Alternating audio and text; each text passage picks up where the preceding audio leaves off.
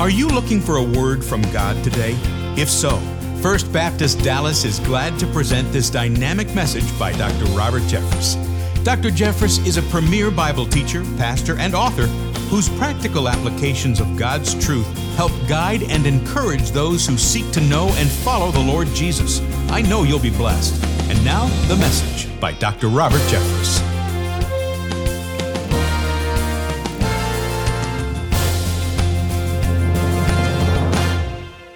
A key indicator of whether a society is healthy or not is whether that society is just. And a key indicator of whether a society is just is how it values human life. I'm reminded of the Pulitzer Prize-winning novel by Cormac McCarthy entitled The Road. It's the story of a father and son trying to survive in a post-apocalyptic world. As a result of a nuclear holocaust, all the animals, birds, fish have been destroyed. The little boy has never seen a blue sky or green grass before. Human beings roam around like packs of dogs in search of food, which means because the animals are gone, other human beings, they resort to cannibalism. And in a particularly bleak moment, the father says to his son, "You must carry the fire." What did he mean by that? He meant you're to do more than just survive. To carry the fire means to value human life, not to fall into the trap of thinking it's worthless like those around you. You must carry the fire. That reminds me of another story. This one happens to be true. It's found in the Bible in Genesis 6. The world was filled with violence, the Bible says. Every thought of man was only evil continually, God said. And because of that, because of the disregard for human life, God said he was sorry he ever created man, and he would blot him off the face of the earth, save one man and his family. You know his name, Noah. And after Noah and his family spent over a year on that ark, they finally emerged into the world that God had saved. And the very first command that God gave to Noah and his family in this post-flood world was this one: carry the fire. But he didn't exactly say it that way, but that's what he meant. In Genesis 9:6, the very first command to Noah and his family was this: whoever sheds man's blood, by man his blood shall be shed. For in the image of God, God made man. Human life is so valuable, God said, that anybody who takes it presumptuously shall have his life taken.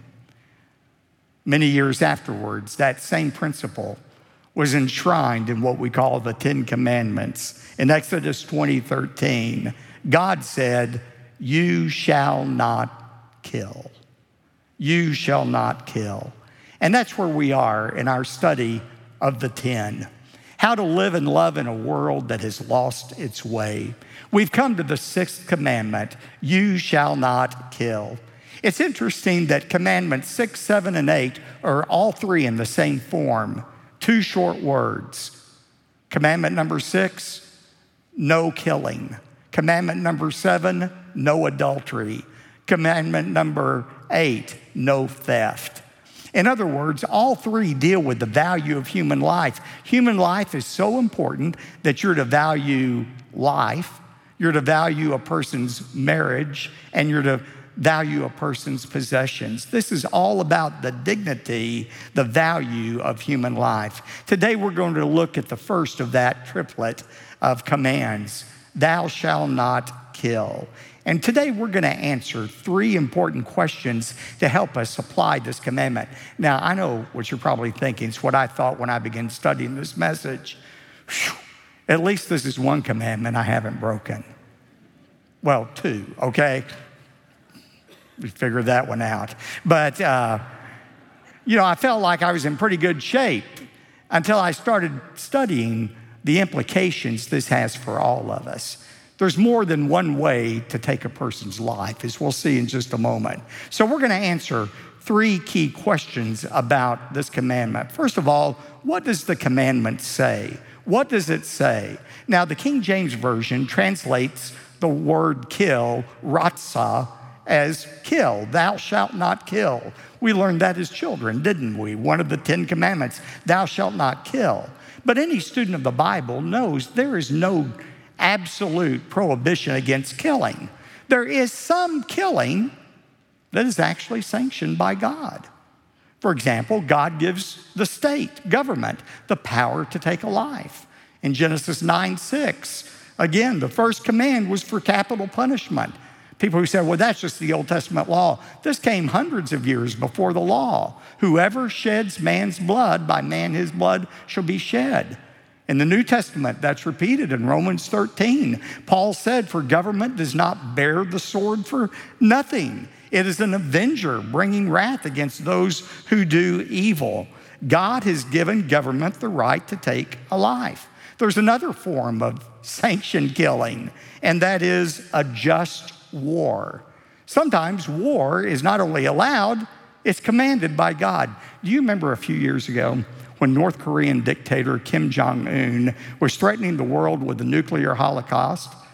And I made the comment to the Washington Post that I thought the president at that time had the power, the moral authority to take out, assassinate Kim Jong-un. People went ballistic over that.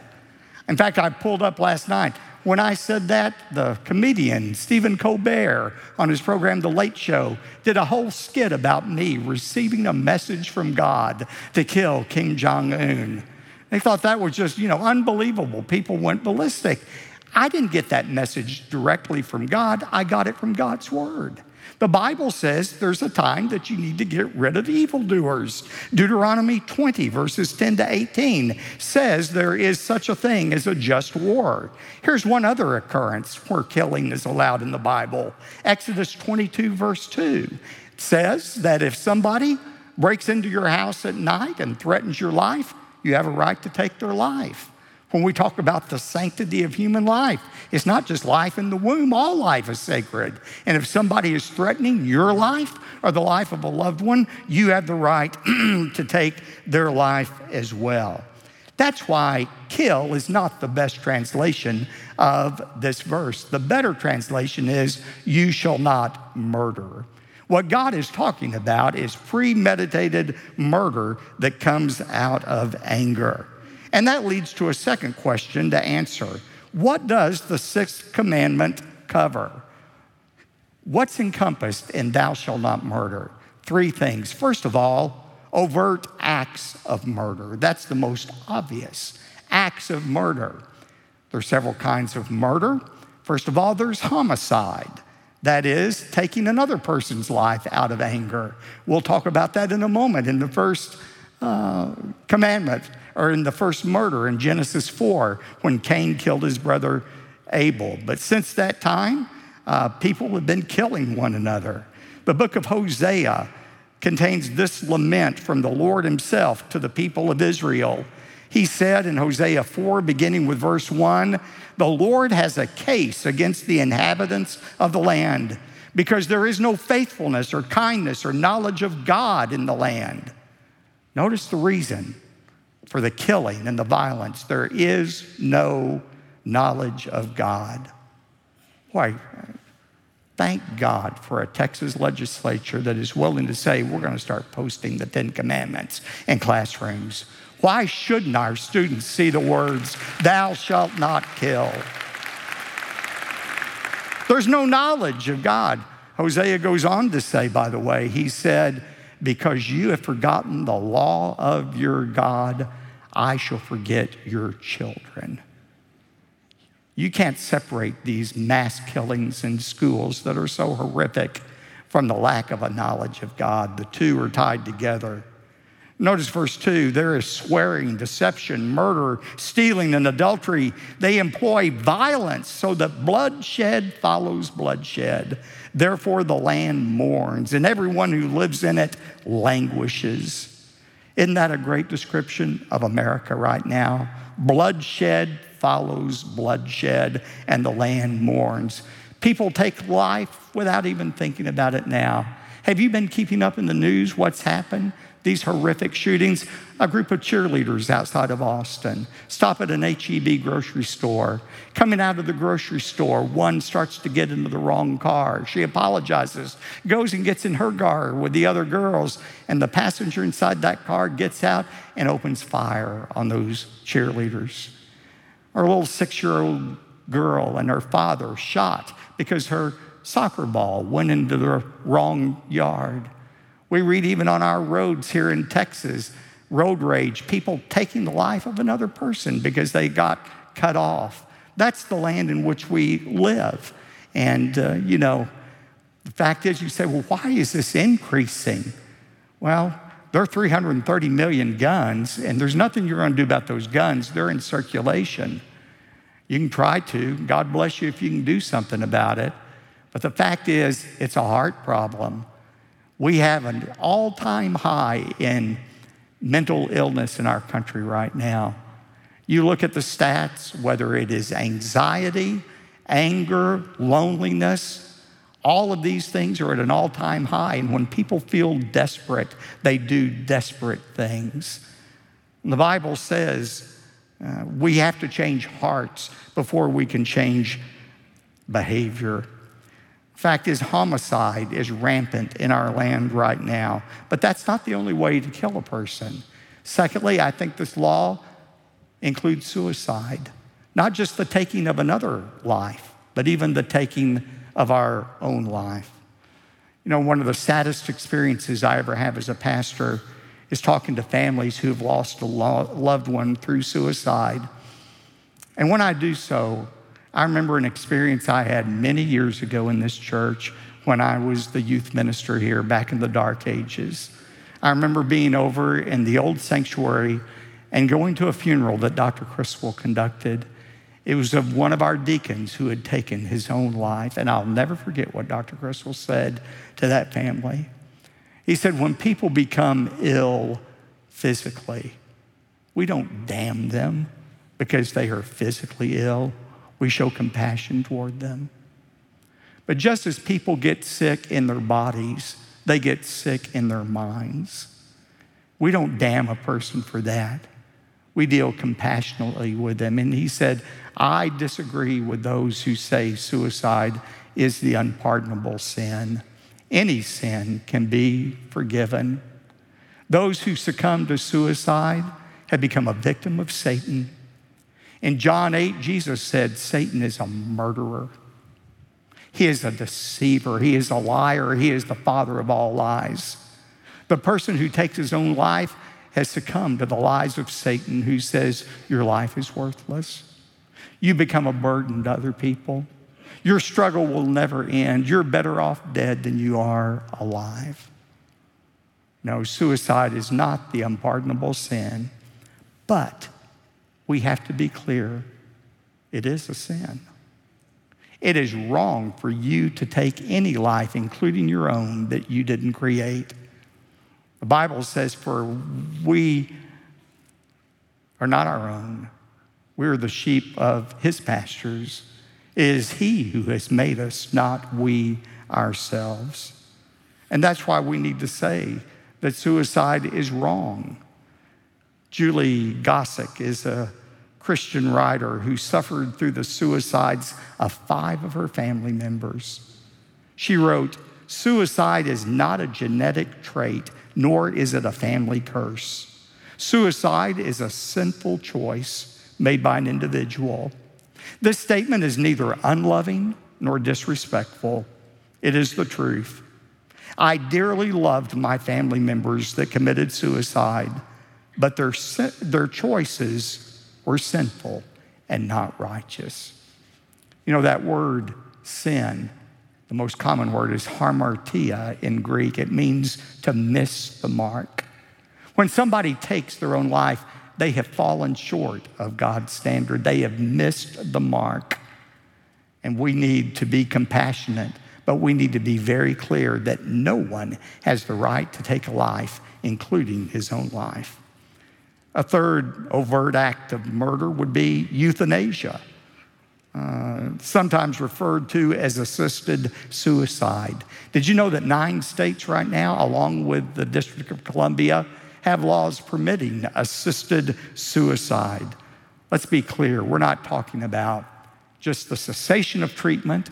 That's a prayerful choice that an individual and family have to make to cease certain treatments. But this is proactively working to take another life.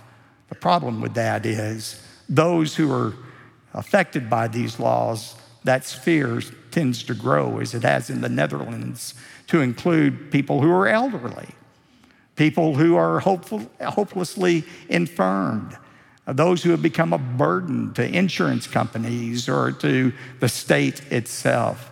We have no right to take another life, no matter what name we put on it.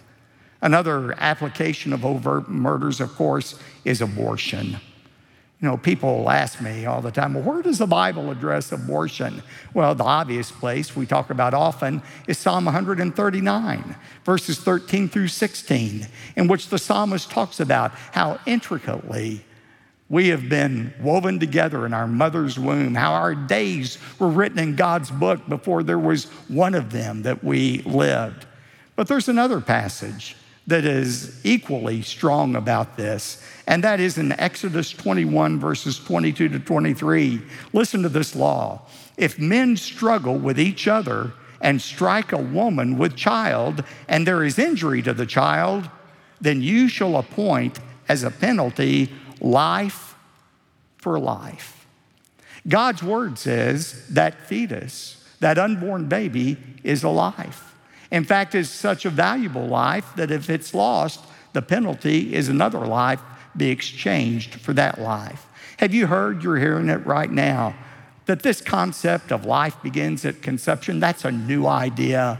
That religious people haven't believed that all the time. Christians haven't believed that. That is just something new by the right wing to take control of the government and so forth. Not at all. For hundreds of years, Christians have believed that life begins at conception, that fetus is an actual life. Listen to the words of John Calvin. Now, some of you are going to get all upset about me quoting John Calvin. Oh, our pastor's turned into a Calvinist, blah, blah, blah. Just because I quote from somebody doesn't mean I agree with everything they say. You know, just because somebody's not right about everything doesn't mean they're not right about anything. Calvin was right. Listen to what he wrote. The fetus, though enclosed in the womb of its mother, is already a human being. And it is almost as monstrous a crime to rob it of the life which it has not yet begun to enjoy. Life begins at conception. We have no right to take the life of the most helpless in our society, the unborn child.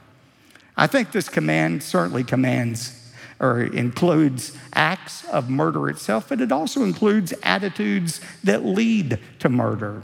We talked about that at length in our series, 18 Minutes with Jesus. In Matthew 5, Jesus talks about certain attitudes that lead to murder that we need to be on guard against. Certainly, anger is one. Ralph Waldo Emerson said that anger, like fire, eventually dies out after leaving a path of destruction. Somebody has compared anger to an acid that is stored in a container. It's an acid that destroys not only the container in which it's stored, it destroys the object on which it is poured. You know, I saw that vividly illustrated one time. You know how there are just some things that happen to you never forget. And this was the most bizarre thing. One time, my brother, sister, and I inherited rent houses. And then one of our relatives died and left each one of us a rent house. I quickly learned why my grandfather once said, if you really hate somebody and want to get even with them, give them a rent house. Because you're always worried about keeping it filled, you know, and keeping it maintained. And, you know, I had this rent house, I had a couple living in it, and I was trying to unload it sell it to them at a reasonable price. Thought we had it all worked out, had the contract signed. On a Monday morning, The realtor called me. She said, Robert, that contract fell through. I said, oh, no, not again. She said, in all my years in the real estate business, I've never had this happen. I said, well, what happened? She said, well, that couple signed that contract on Saturday afternoon. Saturday night, the husband bludgeoned his wife to death and left her unrecognizable remains in the back bedroom. Now, if that were not creepy enough, a few days later, I received in the mail that signed contract from that husband and wife. And I thought, as I looked at that contract, this couple were unified at least enough to agree on a major purchase in the afternoon. But by evening, anger had entered that relationship and caused that husband to extinguish the life of his life partner. That is the power of unresolved anger. And that's why Jesus said in Matthew 5:22, but I say to you that everyone who is angry with his brother shall be guilty before the court. Anger in and of itself is not a sin. The Bible says be angry, but do not sin.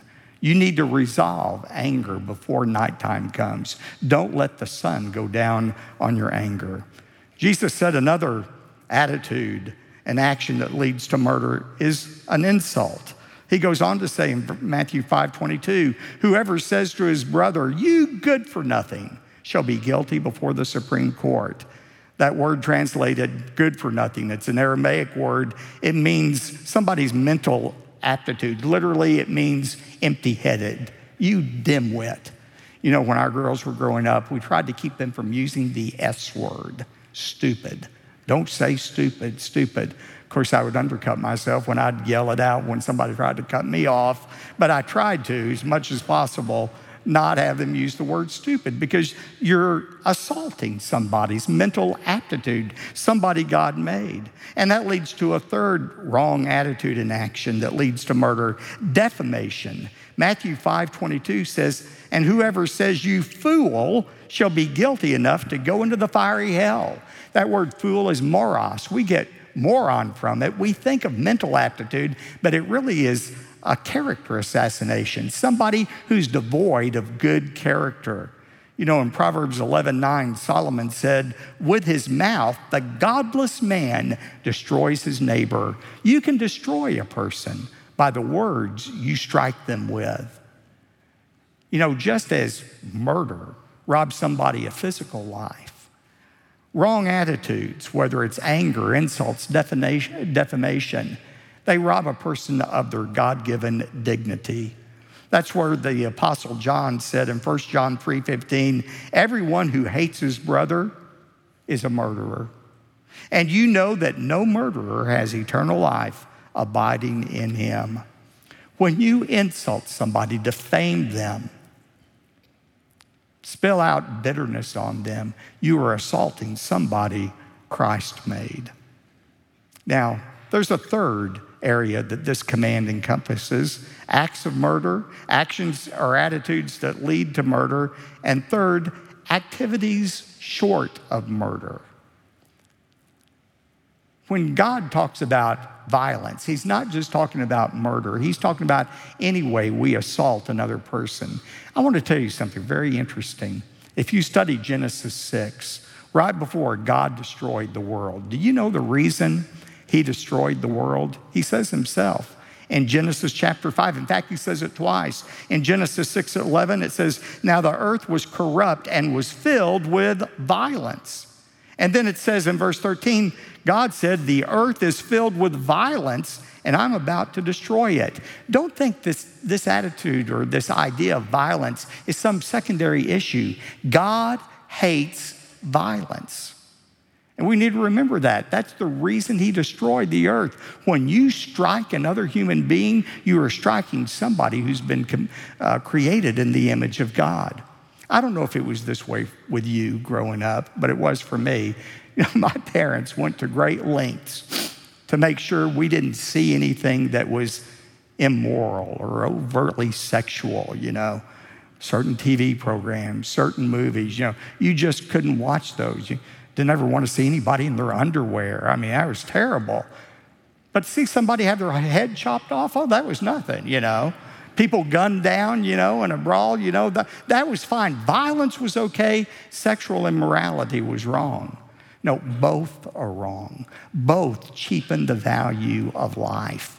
And that's why we've got to be very careful about what we allow our children to see. I think not the only reason, but one reason violence is so prevalent in our society is we glorify violence through television and movies and video games. We teach people that life is cheap. No, the Bible says we're not to engage in any kind of violence whatsoever. And if you're in a situation where there is violence in the home, that must be dealt with. And the third question is, why is the punishment for violating this sixth commandment so severe? Let's be clear, there's no wiggle room in God's law for taking the life of another person. Exodus 21 verses 12 and 14 say, "He who strikes a man so that he dies shall surely be put to death. If a man acts presumptuously toward his neighbor so as to kill him craftily, you are to take him even from my altar, that he may die." If God did not prescribe such a severe punishment for murder, then it would devalue human life. But here's another reason God is so against violence, and especially murder. I described Psalm 139, verses 13 to 16, that talk about how intricately designed we were by God. Now listen to Psalm 139, verses 17 and 18. This is worth the price of the sermon right here. This is what David is saying. "How precious, God, are your thoughts about me, O God. They cannot be numbered. I can't even count them. They outnumber the grains of sand. And when I wake up, you're still with me." Isn't that an amazing thought? God doesn't just think about you occasionally. He is constantly thinking about you.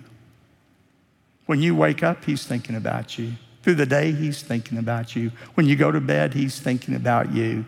You can't count the number of times a day that God is thinking about you because he loves you. You can understand then why God reacts so violently to somebody destroying that person that he loves, that person that he sent his son, Jesus, to die for. And you can understand his outrage at the first murder when Cain murdered his brother Abel. Remember the story?